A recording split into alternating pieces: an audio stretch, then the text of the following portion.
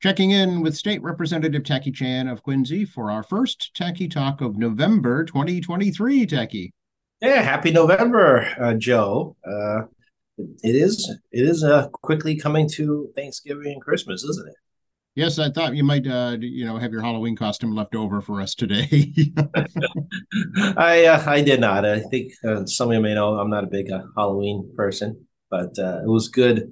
Actually, I was leaving Beacon Hill actually late on Halloween, very late, and Beacon Hill was abuzz with kids and pets dressed in a number of different costumes, slowing down traffic as I'm trying to get out of work. I probably should have stayed in the office longer to let the Halloween passerbyers go and come home actually much later at night. So not surprising. I mean, on the hill is residential. People sometimes forget that Beacon Hill is a residential area, and people try to get out and do the Halloween and other stuff before the sun got too far down. And I left the office when it was still a little too much light. Right in the middle of it, right? I've heard stories that the State House is haunted. Have you ever experienced anything? It's Boston. I mean, the place is 400 years old. I mean, the whole city is haunted. I mean, there is a ghost tour actually that you can catch at nighttime. I think I'm trying to remember what the name of it. I want to say it's Ghost and Graveyards, but I'm probably wrong. But you can. There is a trolley tour. Actually, last night I was at a colleague's fundraiser, and I watched trolleys filling up for this ghost tours. And honestly, that's a great sign. Seeing trolleys being loaded up full of people. It's tourism is a big part of our economy. It's a number three driver, depending on what year we're talking about. And it was good to see them go out. And not surprisingly, they were parked just around the corner from the Omni Parker House, which is famous for having a ghost there. Which story again? Can't tell you right now. I'm trying to remember it off the top of my head, but Right. there's a ghost floating around in one of the rooms there. Neat. Yeah, I mean, people always think Salem when you think Halloween, but really Boston's got it going on too. Oh, and like Quincy, they also have urban grave sites. The Boston Commons at the far end by Boylston Street, has a bunch of graves. Mhm. Park Street Station at the Park Street Church, has a grave next to it, including John Hancock and Ben Franklin's parents. Mhm. So, not surprising, these old urban cities have grave sites all through the center city, like Quincy does next to City Hall. And there's always going to be some kind of story that comes off of various buildings regarding this and that and certain people. Exactly. Yeah. And not only that, but now it certainly feels like fall for a change. Yeah, as I like to say, it was a summer Saturday. We had a great time. My mom wanted to do the fire pit barbecue, we talked a little bit about last week, and Saturday was making it happen, and it's actually Friday late afternoon was getting everything prepped, and my mom had a great time with her friends, and I smell like smoke. Let's get the fire pit, everything going, and it rained on Sunday, so I couldn't clean the fire pit. The embers weren't cool enough yet on Saturday, so it started raining Sunday, and I was like, well, guess I'm doing this Thursday, and today is Thursday. Yes, that's right. Well, at least put the fire out. Fire out. It's a sunny, according to my computer here. It says that it's a sunny 38 degrees Fahrenheit as I look down on the screen. So, what was a gorgeous 80-degree day not that long ago, we have sunny 38. Yeah, well, it's New England. Just wait a second and it will change. It usually does. So it goes back the other way. It is heating season, though, of course, and that means folks are going to start to get higher energy bills, unfortunately. Yeah, the price of oil has been all over the board. It's been trying to crack $90 a barrel regularly, and it's really having a struggle getting there. And natural gas has also been somewhat trying to crack higher, and it's actually pretty challenged as we head into the winter season. Massachusetts is becoming less and less an oil burning home. Homes burn less oil. It's just the nature that changes. A lot of families move to natural gas over time. But that being said, energy costs are still high, and Quincy Community Action Programs (QCAP) it does have a LIHEAP program about this time of year. You meet the income guidelines, or you feel like you're struggling, definitely give QCAP a call to see what qualified low income housing heating assistance, which can help on paying for oil, in particular for certain households. And then We see what the feds are going to come up because historically the federal government, if they can figure out what they're doing, provide some funding for us, and the state has been known to supplement that funding going forward. So it is actually one of those programs that we try to put more money into it, depending how the weather is heading. And then again, I strongly encourage mass save to everybody. Again, we can be repeating myself on that one about energy efficiency. See if you qualify for, let's say, new thermostat. I have a Google Nest, which does actually a great job on regulating the heating system, particularly when we're not home. It knows we're not home and it shuts everything off. So, we should really try to look to save energy and check your windows. There'll be drafts. Curtains are important. To do drafts. You're not home, turn it down. Yeah, and Sunday like this, I mean, you want to check your windows for no drafts and get more daylight in as opposed to turning on the heating. Right. Yeah. The Mass Save program, I'm curious to see if that's going to kind of get updated in the future to encourage more alternative energies. I know it's still pretty fossil fuel based. Well, actually, the big change you made last year in the climate change bill is to only allow heat pump systems as the a heating cooling system replacement as opposed to natural gas. Okay. I have, as you all hear last year, I have like pros and cons to that. One of the big pros is the fact that it is much more efficient. It is much less reliant on fossil fuels. Con is that it is reliant on fossil fuels because it's completely electric driven, right. And it's expensive. And electrical prices last year spiked over 50% in the wintertime for basic service. And that resulted in folks that use electricity to spend more, and heat pumps is 100% electric driven. Right. So if you live in a more wealthier area, you probably would stand the price shock. But if you didn't, you were in for a massively bad surprise last winter, and this winter is not nearly as bad on basic service. And still, I mean, if it's really bad, you're going to feel it because the price is higher than you had in the summer. Another choice you can do is you can have competitive supply.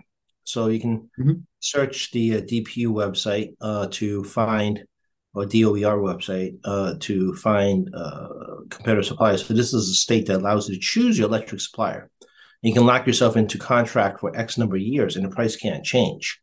So, and that's that. So competitive supply, for example, last year's winter was much better priced than you could get against the utility basic service because you were locked in for X number of years.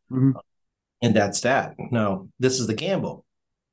If, let's say, oil is running really low, your electrical price is going to drop perhaps 30%. It will go below your contracted price you did with a private energy supplier. Conversely, if any oil rises past $100 and you're locked in price with an energy supplier, you will find yourself ahead of the game. It's basically the law of averages. I think people kind of misconceive that buying your own energy supply results in always beating so-called the system of basic service utility. It isn't. It's a law of averages.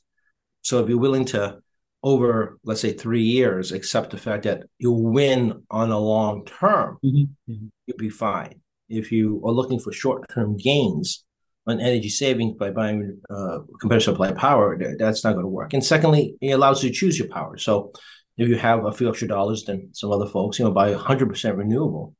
You absolutely can. There are 100% renewable energy companies out there that will sell you power from renewable sources that they own. And it is a bit of a premium, but some people feel that it's worth the premium if they have the money to do so. Right. So those are a few ways you can save some money if you qualify for certain programs. LIHEAP at QCAP is where to go. Mass Save is available to everybody. And if you're willing to make some effort, you can look at competitive energy supplies and electricity to find out what is a plan that works for you. And look at your electric bill. You can see on the historical numbers for one full year on each of your bills how much kilowatt hours you use. And since the price is in kilowatt hours, you can kind of do some fast math about how much you would be spending on a competitive supply versus the utility. It can, you're willing to put some effort in some calculations, you can kind of get a rough count of what your price would be, try to project out a future spending. Right. Yeah. It's kind of how utilities buy their power. They do it the same way. A much more sophisticated system, but you can do it too. Absolutely. You can do the utility, buys in bulk every 6 months by law. They have to take the best price available, and if you provide basic service, that's it. And as we know, Quincy's trying to do municipal aggregation, which is being Yeah. still held with DPU's administrative hearing process, which is do not know what the problem is. I've advocated try to get BP to more quickly respond to what the problems are, but something is wrong. If they're taking this long, I can't tell what it is. Hmm. That being said, I mean, municipal aggregate is an opt-out system, meaning you automatically end unless you opt on out. And again, it's also timing, right? If you have municipal aggregate right, last winter, the competitive price market would not be as favorable as it could be this winter versus maybe next March, and you're locked in. And the reason it's an opt out, not an opt in system, because when they put the bids in, they want to demonstrate they have, 100,000 residents or maybe 55,000 homes. Um, uh, well, I'm counting the apartments and the condos, but you get you have to show that you have sufficient customer base to justify a good bid cost versus a smaller community, which may be more challenged in number of customers. So the bids may not be nearly as attractive. And like Boston has a wonderful municipal aggregate because it's a 70,000 person city. So as a result, they get very favorable bids. So I mean, the cities again, if you're doing comparative supply versus basic service versus municipal aggregate, if the city gets municipal aggregate, you now can compare price between the city's municipal, the basic service provided by the utility, and also a third supply that you could choose on your own. Mm-hmm. But again, it's some math. You actually have to get your calculator out. You can't just like instinctively decide this makes sense. And then, a final warning is that the door-to-door salesmen, so to speak, of the electrical suppliers are rolling around again, particularly in communities that are low income and non-English speaking.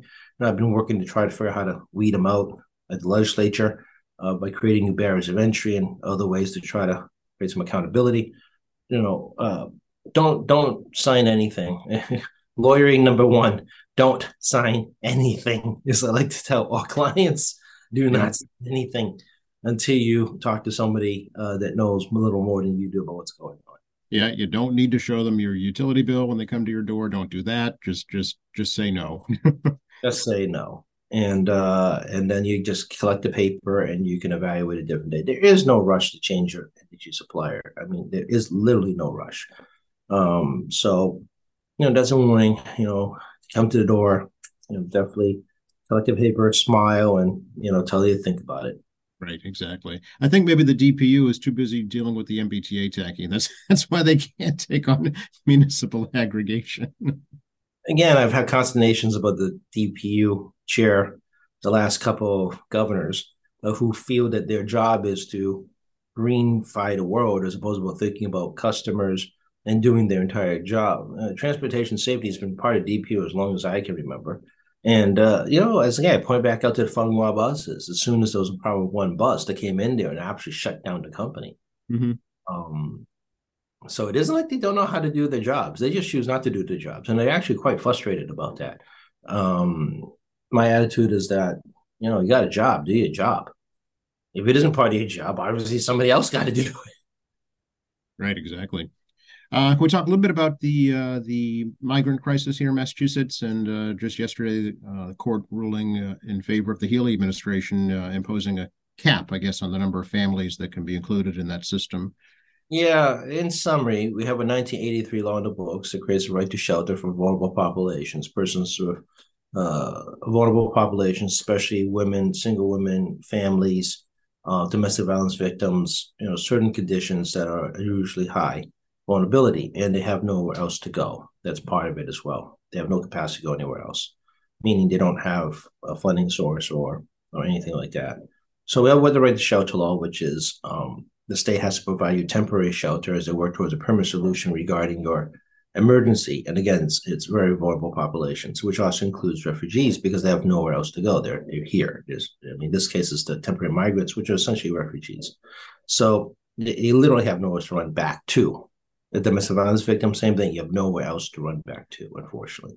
So As a result, as you all know, we have the Welcome Center in Quincy, which is about 7, give or take a few days, people passing through Quincy and on the way to a emergency shelter.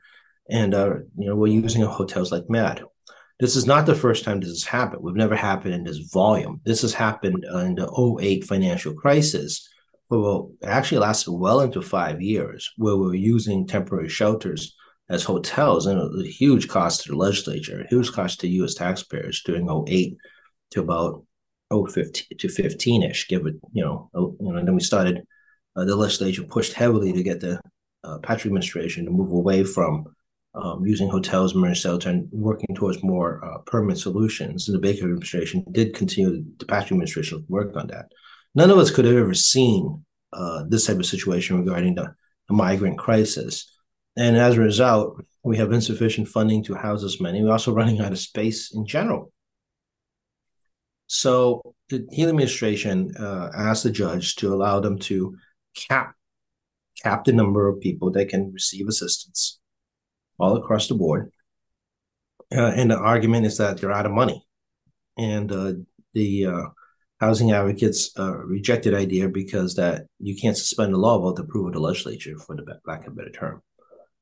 Judge ruled inside of the governor's office that even though that the legislature does decide how laws should be written, the inability to comply with the law as a result of funding, non-funding, in terms of just running out of money, the legislature has not approved more money, allows the governor to make a reasonable approach to meet the letter of the law, but also meet the limits that the legislature has created by the funding mechanism. So the governor is going to definitely limit the number of folks that can get shelter programs. And the legislature is still pondering over her one-time $250 million request from moving money from various trust funds and retained revenue accounts, to try to give her a little bit of a backstop. And the feds, again, are not been helpful, as we've expected from the federal government. For the most part, except for the little gap during COVID when they kind of were a little nutty on the amount of money they were spending. Now that we have crises created by them, and I like to say over and over again, this is a humanitarian crisis, but they keep treating it like a security issue, and right hand and left hand don't know what they're doing on the federal level, and the inability for the executive branch and the legislative branch and Congress, down in DC, is able to just not able to create a intelligent response to the matter. Or any matter right now, for that matter. They can't even agree on aid for Ukraine and Israel. Well, and also the government's going to shut down in November 17th. That's right. Yeah. Oh, yeah, that too. Yeah.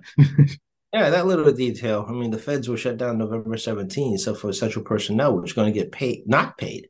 Essential personnel will not be paid to keep working at the federal level. So, it's again, it's like a reoccurring theme with the federal government. We're playing roulette against the public, that rely on government services, as well as state, counties, and municipal governments around the U.S. that rely on reimbursement and support for services depending on the state, county, and municipality in the United States, and also the territories, which is actually controlled by the federal government. So, yeah, we'll see. I mean, they're a mess. It's 15 days or so to government shutdown opportunity. There are a number of hotspots that the U.S. historically has been supporters of, and also playing deterrent in some areas, and just general operations of the House. I mean, you got to get a leadership team in place.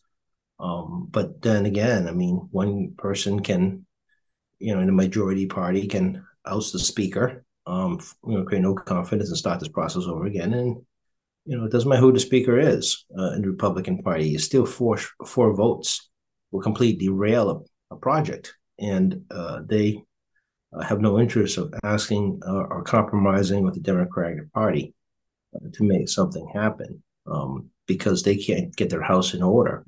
They have limited options of what they can do. Remember, Nancy Pelosi only had 4 votes too.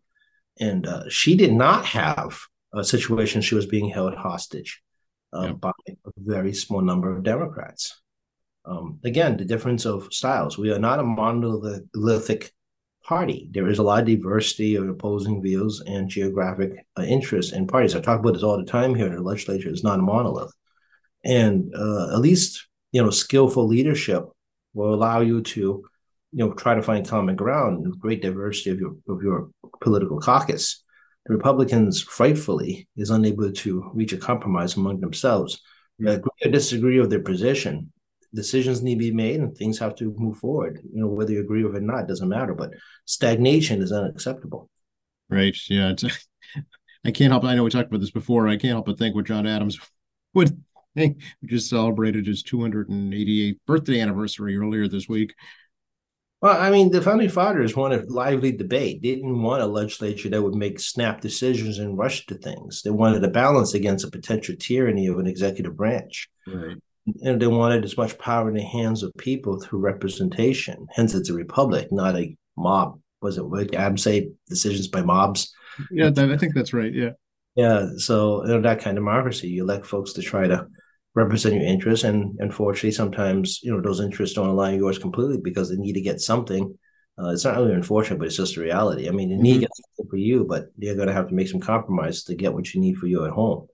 Or represent the interest of your constituency. They need to compromise with other folks who are not sharing interest, and that's the point of a republic.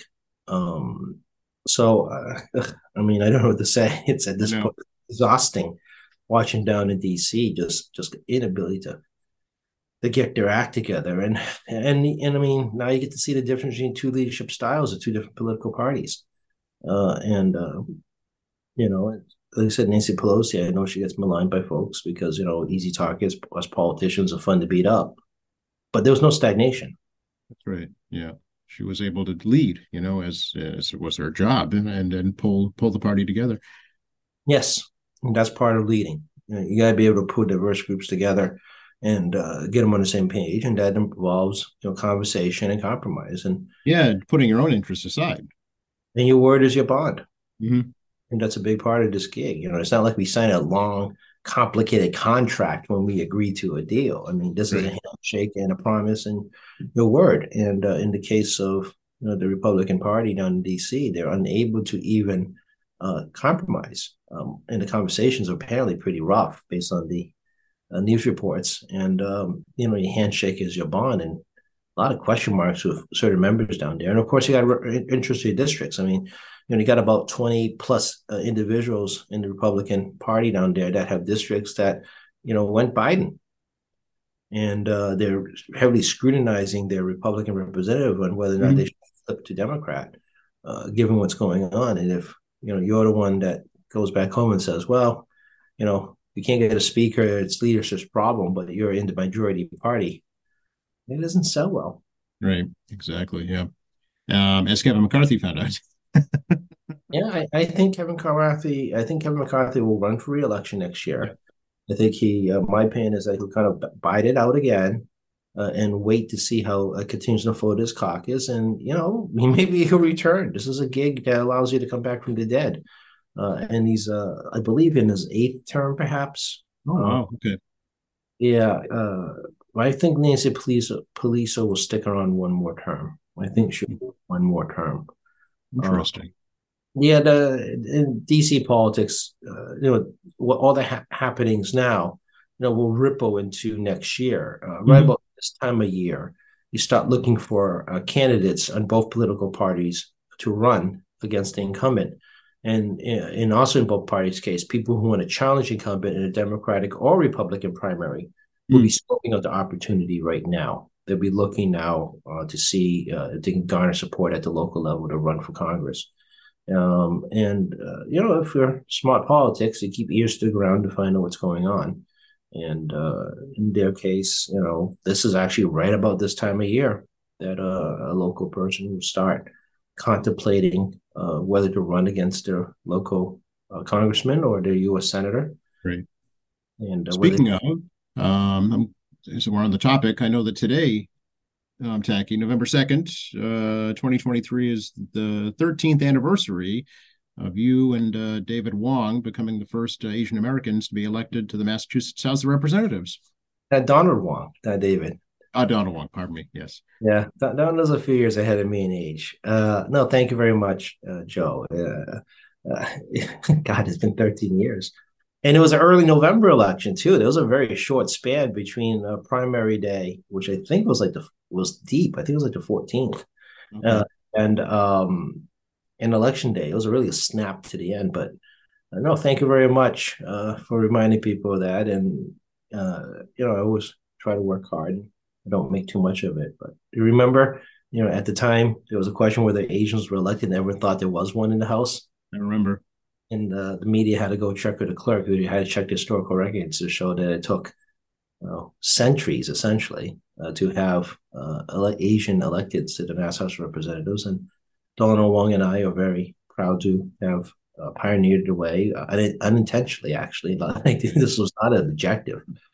And also our good friend Paul Schmidt, whose mother is part Chinese, from Westport, that we found out later on during the session. So the Asian caucus is 7 persons now strong. At a time we had nobody over 15 years ago, and trying to do good work.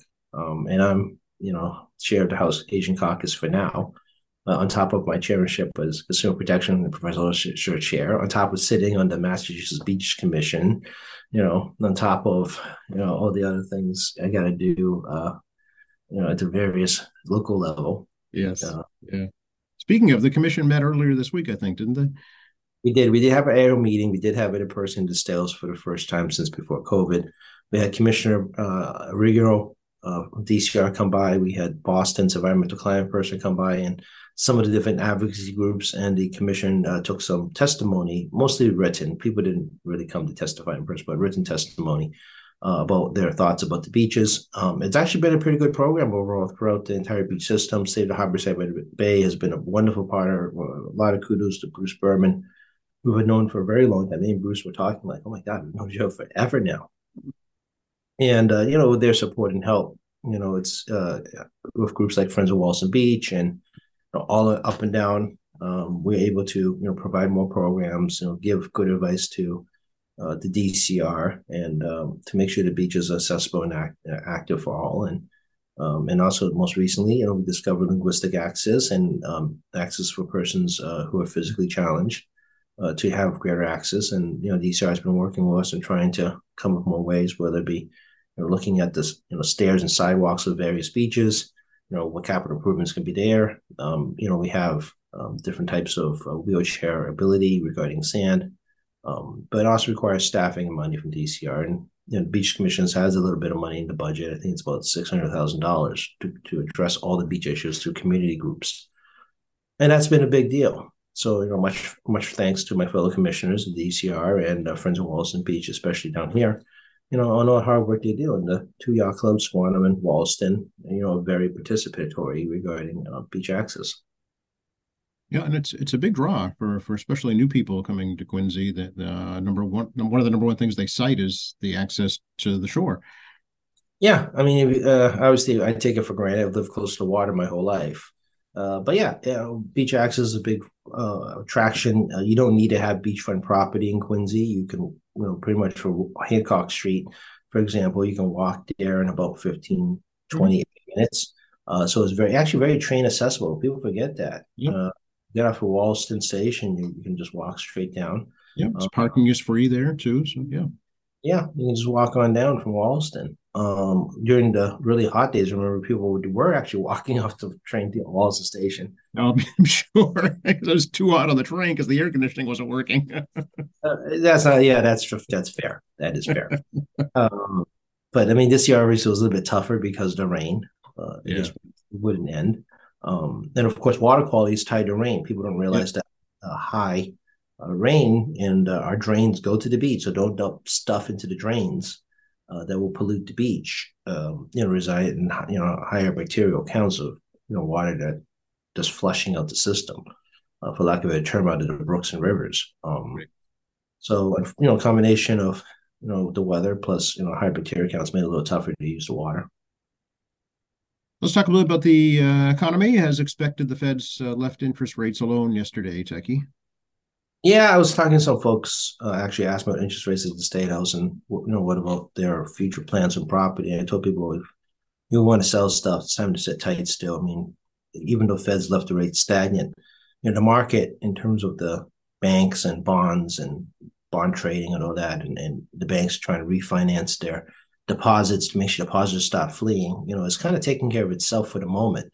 Mhm. So even the Feds increased the rate. I don't think there was going to be a massive impact on the economy because people are now living between 6.5 and 9% loans. It wasn't that long ago they were closer to 3 and 4%, and sometimes lower. It was very competitive marketing. People's deposits were staying in the bank because there was really no good alternative out there in CDs and bonds, which is available today in other banks, and with the Feds. So, will they hike rate again? I think it's a possibility they may do this in January at this point. I mean, GDP number came in a hot 4.9 against a 4.2 estimate. To put it in perspective, the U.S. economy is very healthy when it's around 2 to 3% GDP. That's a good steady state for a very mature, large service base. 70% of our economy is service based. To be around between 2 and 3% GDP. So the economy is very hot and very strong. And unemployment numbers I expect on Friday will show that it's going to be pretty stagnant. It's going to be about 3.7 to 3.9. If it cracks 4%, I'm going to be shocked, which means it's almost 100% employment. Mhm. Unemployment numbers, when it stays steady, means that people get on and off on a near equal rate. And so that's basically maximum employment, where you don't have a spike Yep. in employment, and it keeps moving up. When it's a flat number for several months, it means it's an equal number of people getting on and off, meaning there's sufficient jobs. And the JOLTS number, the number of how many unemployment open, is still far exceeds the number of people on unemployment. So job openings exceed unemployment and the workforce number. So until employers continue to try to find new efficiencies so they can reduce or not add to their workforce, it's pretty crazy economy. And wage growth has slowed, which is good. A lot of your prices in stores actually know wage growth, not fuel costs or other inflationary matters. So we see what core PCE looks like, which is prices out housing and energy. We'll see what that's going to come in from October, and it gives a little bit of a clue. But 4.9 GDP, that's very, very, very strong economy. And Europe's technically in a weird recessionary state. The British are still kind of struggling. The Australians are struggling. The Japanese are strong. The Koreans are a little bit of a stagnation situation, and the Chinese is really like a mess right now in terms of their economy. The very schizophrenic data coming out of there. The key one is manufacturing is down in China, and they're a huge exporter of manufacturing, which means the rest of the world isn't capable of taking their goods. Um, they just don't. They just can't pay for it. Interesting. Yeah, it's we've talked about it many, many times. It's out of whack with what you would expect the economy to be doing right now, given the current state of the interest rates. Yeah, and the stock market reflects the kind of schizophrenia. I mean, people, the goal is not to lose money, right? If you hire a financial person or your hedge fund manager or mutual fund manager, the goal is to Mhm. make money for your clients, not to lose money. And I think there's a lot of constant shuffling around on these big hedge funds and brokers trying to figure out how to preserve their client funds because they have a fiduciary responsibility not to lose their clients' money. Right. That's the job. And I think there's a lot of shuffling around as they're trying to figure out what I refer to as flight to safety. Where can they, try to not take a loss in the markets, whether it be bonds or the stock market itself. And I think that's what's driving this volatility. Partly, I don't think it's the whole thing. I think it's also partly the reason that the market, was completely destroyed through October. Mhm. And then now they're coming back up, and there's a shift again. I mean, there was people hated for a while banks, and they still do.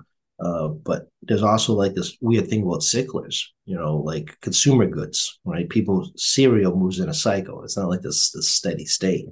Yeah. So, every few days it seems like there's a flight to different companies, and earnings are down on the big corporate picture. It looks like it's not beating last year's numbers in terms of total corporate earnings, which again affects. We'll see how it affects employment. And the UAW strike seems to be coming to a close, and those increased wages are going to be reflected in the big three's future price structure regarding car manufacturing. Yep. And perhaps they're able to, find other efficiencies to keep the price down. But this puts the big three at a couple of different spot versus non-union shops, such as Tesla, which is the biggest electric car purchased by U.S. people. I mean, the United States is the single biggest market for them. It's not China. And the big three and other foreign cars are still working towards electric vehicles. And there's been a report that electric vehicle purchases have definitely slowed down. The credits the Fed's put together has reached saturation in the market. And car loans, again, I said earlier, can be up to 6.5 to 9%. And consumers are going to, like any situation where everything gets expensive, is going to stretch what they have longer. Definitely. I'm driving mine until there's nothing left but wheels and a steering wheel. You and me both. Although we do live near the water, so the body will die long before the engine will. I know. That salt water kills bodies, car bodies, faster than it kill the engine, which has happened with two of my cars already. The body at first. So yeah. I mean, I see folks, particularly on big purchases, I'm going to try and make things last longer. Absolutely. Speaking of driving, we talk a little bit about a bill proposed that would allow some communities to install red light traffic cameras. Yeah, this is not a new idea. It's been used in other states and around the world regarding try to do enforcement on red light crossings, basically to put cameras up, you cross a red light. At least they can grab your plate and, try to identify you are on a traffic violation.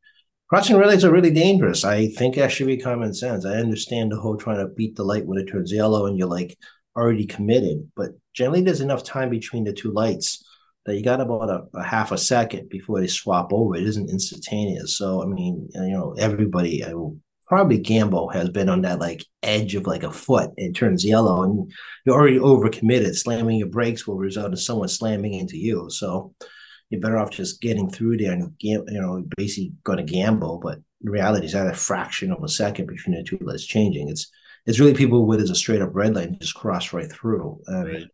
But the challenge of this particular technology is that, you sight the driver, not the vehicle. So where they can put a plate and maybe they can see you in the car, depending on how they angle it in the sun and everything else. The idea is they're trying to create traffic safety. Even the cameras there to deter people from trying to not necessarily just beat the light, but also just cross it indiscriminately. I mean, I think all of us seen people just freaking just do it. They just, light's been red for a while and they just go. And I mean, it's not even like, a 2 a.m. situation where there's nothing on the street and you're like, might as well. I mean, I've seen this done in Quincy and other places in like 4 p.m. I mean, on a Saturday when it's busy, I'm like, what's going on here? So, it's also constantly, considered deterrent, but it's a far from perfect solution. Again, it's about citing the driver, not the car. Yeah, it'll be interesting to see. I know it's been proposed before. I guess this current proposal would only allow the back of the car to be photographed to avoid any kind of racial profiling, I think. Yeah, but the car isn't driving itself. Right. Maybe someday. But then again, when they do someday in large quantities, they will not cross red lights. Yeah. That was my other question is what if the driverless car malfunctions? Who pays that ticket? Well, there's actually a very tragic case in California where the DMV has suspended the auto driving car brand Cruise from operating because of a very tragic accident where I was at a meeting with technology guys last week, and the news media didn't get the rest of the story correctly. So one of the other self-driving cars, Weeble, was there, and they actually knew the rest of the story. And it is true in California, the Cruise company did not release all the footage to DMV as part of the investigation. These cars are radar plus cameras plus a supercomputer plus laser guidance. I mean, it's full tech. And what very sadly happened is a car did hit a pedestrian the pedestrian flew in front of the self-driving car. The self-driving car did hit that pedestrian a second time, but as opposed to stopping flat like you slam your brakes, the car decided it was a safety problem and decided to drive another 20 feet to slow down the car safely, but drag the poor victim another 20 feet underneath it. I had not heard that. Yeah, the AI did not make a proper decision because it is an AI system. So the artificial intelligence made the decision that this was a car safety error. So we will bring us to a slow stop as opposed to just slamming the brakes. We hit something. My goodness. Okay. So it has not been perfected, obviously. But there've been other incidents years ago, many years ago now, regarding things like the color white. Had problems identifying reflective surfaces. They had problems reading certain types of signs.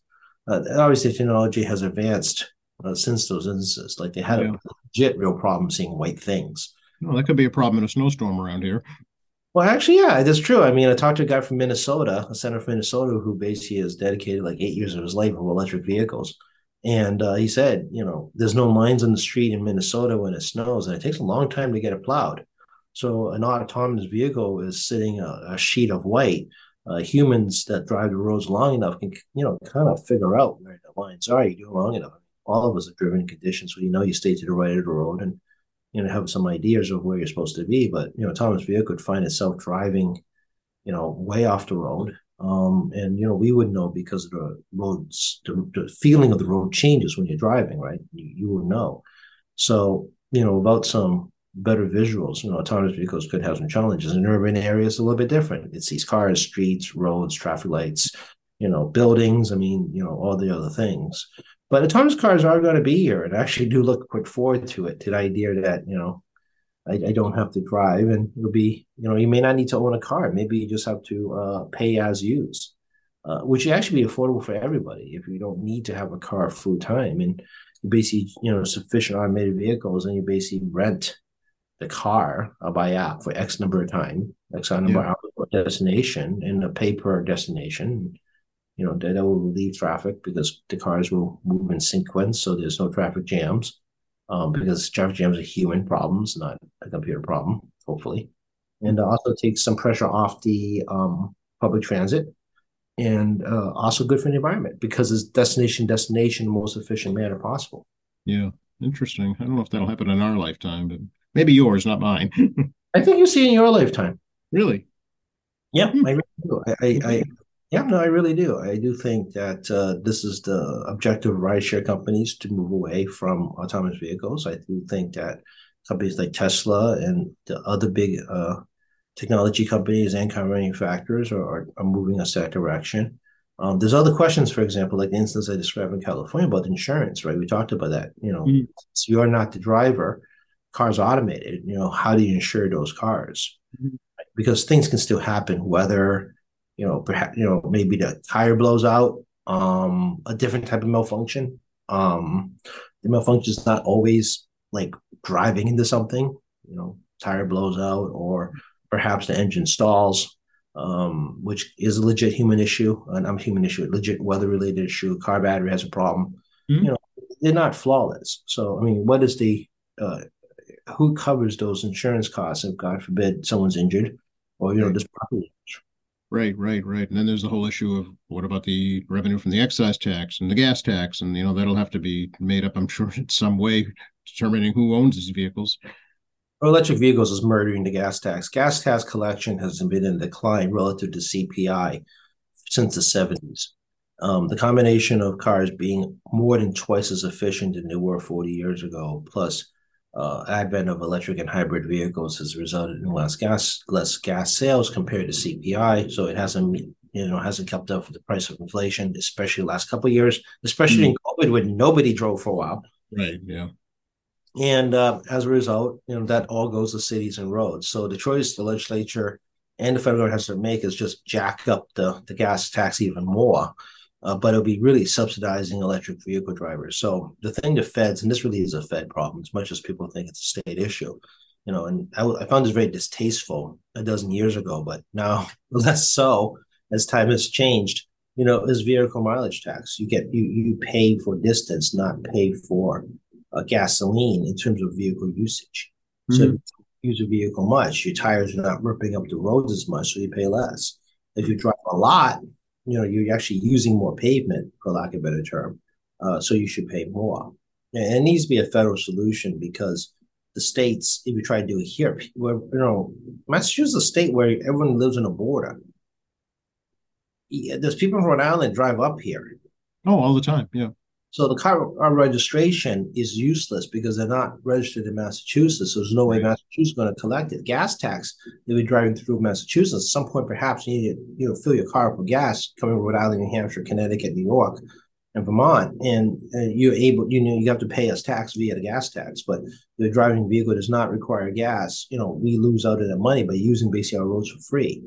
So without an opportunity to pay us back. So, but it needs a Fed solution because that car registration, people will start doing the border side car registration to avoid the Massachusetts vehicle mileage tax and things like that. The advocates, I understand what they're saying. And again, I hated this issue a dozen years ago, but now times have changed. Mm. But it isn't a simple state solution. It needs a Fed component. All right. Well, that might take a while. It might take longer than an autonomous vehicle for them to figure that out. I think it's a saturation issue. At a certain point, there's going to be a saturation of electric vehicles, and the gas tax revenues is going to plummet at Yeah. the level so poorly that you really left with very little choices. And I know there's studies going around at the Fed level and state levels about this program, and it's going to have to happen one day. But the Feds need to initiate it so that there's a mechanism for us to address cross-state travel. Mm. Hmm. Any discussion at the State House yet about the governor's housing bill, Tackey? Nope. No. It's, Okay. it's been fairly quiet. Our good friend Jenna Sarro is the House chair, and he just got the bill 2 weeks ago, so he's got to schedule a public hearing at some point, and see what's going on. I know. Actually, I think I mentioned I talked to Senator Ed Augustus, Secretary Ed Augustus now, and a very important part of that is housing development. How can we create incentives for more development housing in general, but especially in dense urban, and also looking at the housing authorities. Right. Me and the secretary did talk about the fact that reporting housing authority vacancy is a little bit deceptive. It's not always a vacancy caused by the housing authority not putting somebody in there. It's actually caused by neglecting maintaining properties as opposed to try to maintain the property to housing livable standards. They just shut down because they may not have sufficient resources. Right. Yeah. It's actually here in Quincy. It's the opposite. They're turning into their own development corporation and building new housing for the first time in a long, long time. Yeah, Jim Marathis has really come up with a lot of innovative and a bunch of different ways to address housing issues, and Yeah. he has really put the foot down regarding tenant compliance as a landlord, as well as trying to make sure that they all meet code for the units, and also put in new heating and cooling systems, which again creates more efficiency on electrical usage.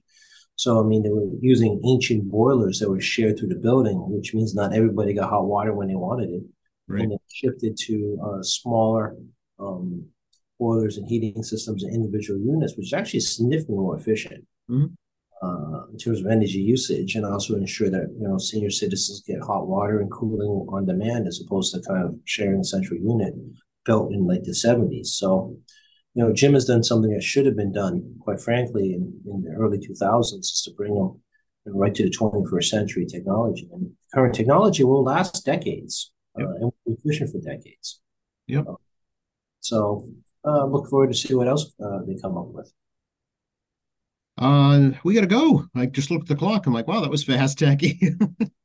Hey, it's always a great time talking to you. So I mean, time moves quickly when you're having fun. Yeah, exactly.